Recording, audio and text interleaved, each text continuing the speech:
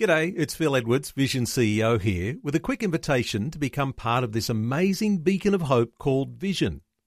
Together we can put our love into action to help people of all kinds build or rebuild their lives on the truth of God.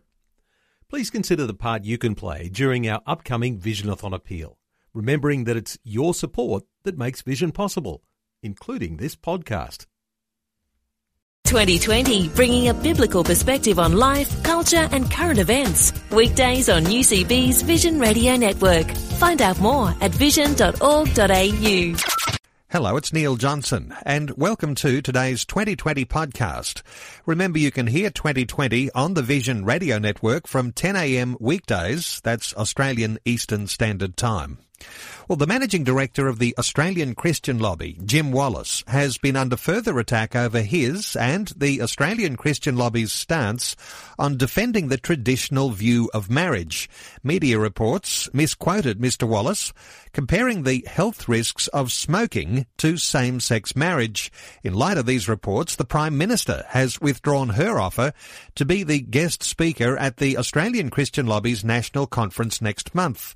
Well, to talk us through what happened and his response to the PM's withdrawal, we spoke to Jim Wallace late yesterday. Hello, Jim. Welcome to 2020. Hey, Neil, how are you going? Jim, I'm well, and big controversy this week.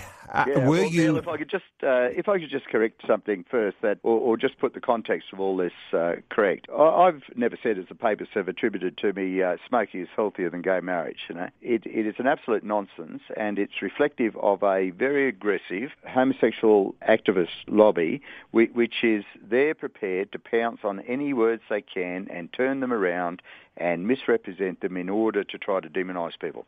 And I'm sure many of your listeners have seen the demonisation that occurs on social media, indeed almost any medium, for anybody who stands up for gay marriage, and unfortunately that's exactly what's happened here. Jim, when it comes to this controversy, it isn't going to go away quickly either, is it? Because some people want to keep this alive. Well, that's right, although I personally think that the gay activists have been trying to remove anybody who stands up for marriage from the public square. Now, the sad reality is that we're probably about the last one standing.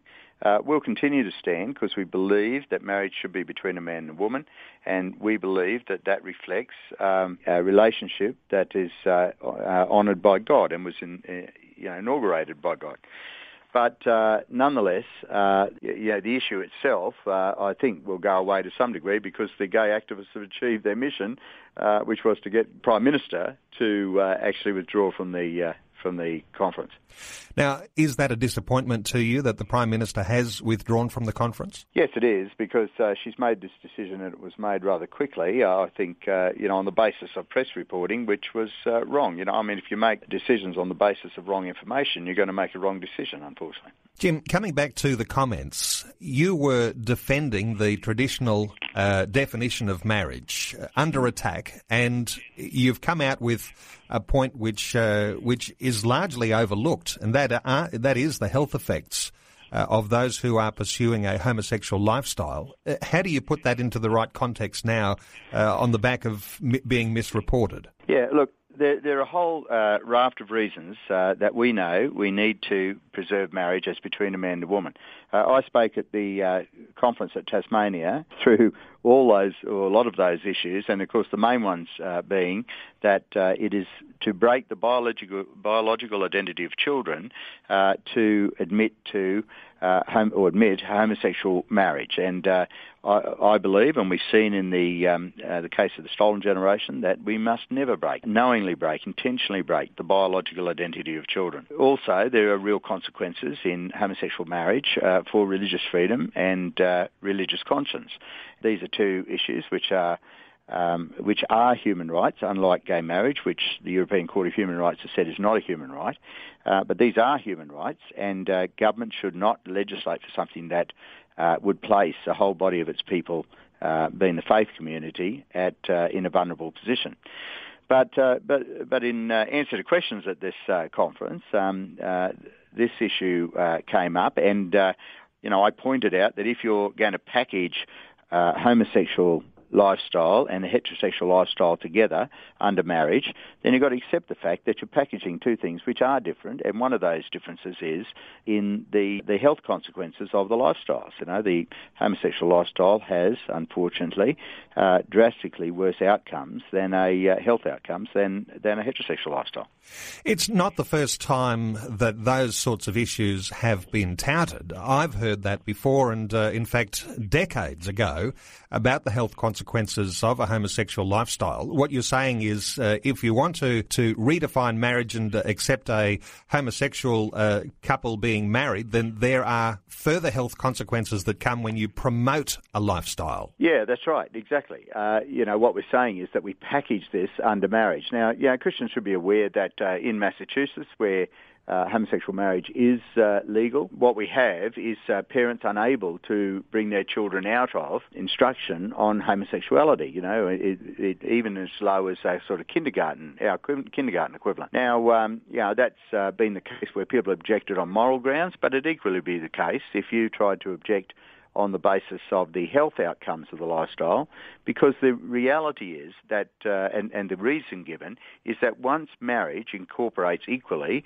heterosexual and homosexual lifestyles, then you are not able, legally, to treat them differently. So things like surrogacy, which of course has just been overturned in Queensland, or shortly will be, would never be overturned again once you've got gay marriage. So there are real consequences for gay marriage, and this packaging of the homosexual lifestyle and the heterosexual lifestyle together in marriage. Jim, everyone who knows you and has seen you in debates like the one that you were a part of this week knows that you're very diplomatic and that you do present things in a gentle way, but it really is a case, isn't it, that you can't approach the defence for the traditional marriage definition without offending those who are against you. Yeah, that's right. The truth offends, and so it's, we do, and I appreciate you saying that, and I hope that is my reputation, because I believe we've always got to do things graciously in the name of Christ. But the reality is that truth does offend people. The gospel is an offence to people.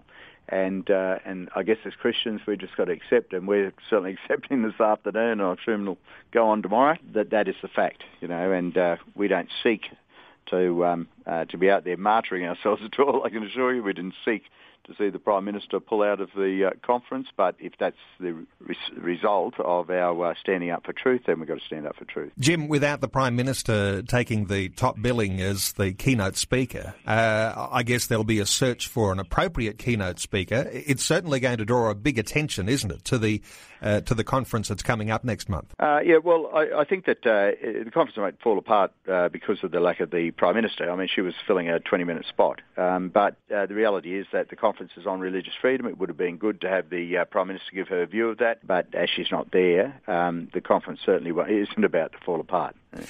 Talking about religious freedom, the fact that is the focus of what the conference is all about, you're obviously concerned that religious freedoms are under attack in Australia. Well, yes, and it's not just in Australia, but of course it's right around the world. And I heard a bishop in the Catholic Church, actually Anthony Fisher, say recently that the church is under persecution as it never has been before in history. And of course, for us, it's things like we're going through today, it's a throwing of words, but for our brethren overseas, it's much more serious. They're under threat and losing their lives on a daily basis overseas for standing up for their faith. So, this issue of religious freedom in both Australia domestically and its future, and also religious freedom overseas, particularly for minority groups and particularly for Christians, I think is a real issue that has to be addressed. Jim Wallace, I know that there'll be listeners who'd like to be a part of your ACL National Conference. This controversy that's come over the health effects of homosexuality adds another dimension to the debate that others will be examining very closely, and certainly appreciate the frontline leadership you're showing when it comes to defending the traditional definition of marriage. Thanks for being with us today on 2020. Jim Wallace. Yeah, thanks very much, Neil, and thanks very much to your listeners for their support, prayers. Like what you've just heard? There's more great podcasts, or you can listen to us live at vision.org.au. And remember, Vision is listener supported. Your donation of any amount will help us continue connecting faith to life. Learn more or donate today at vision.org.au.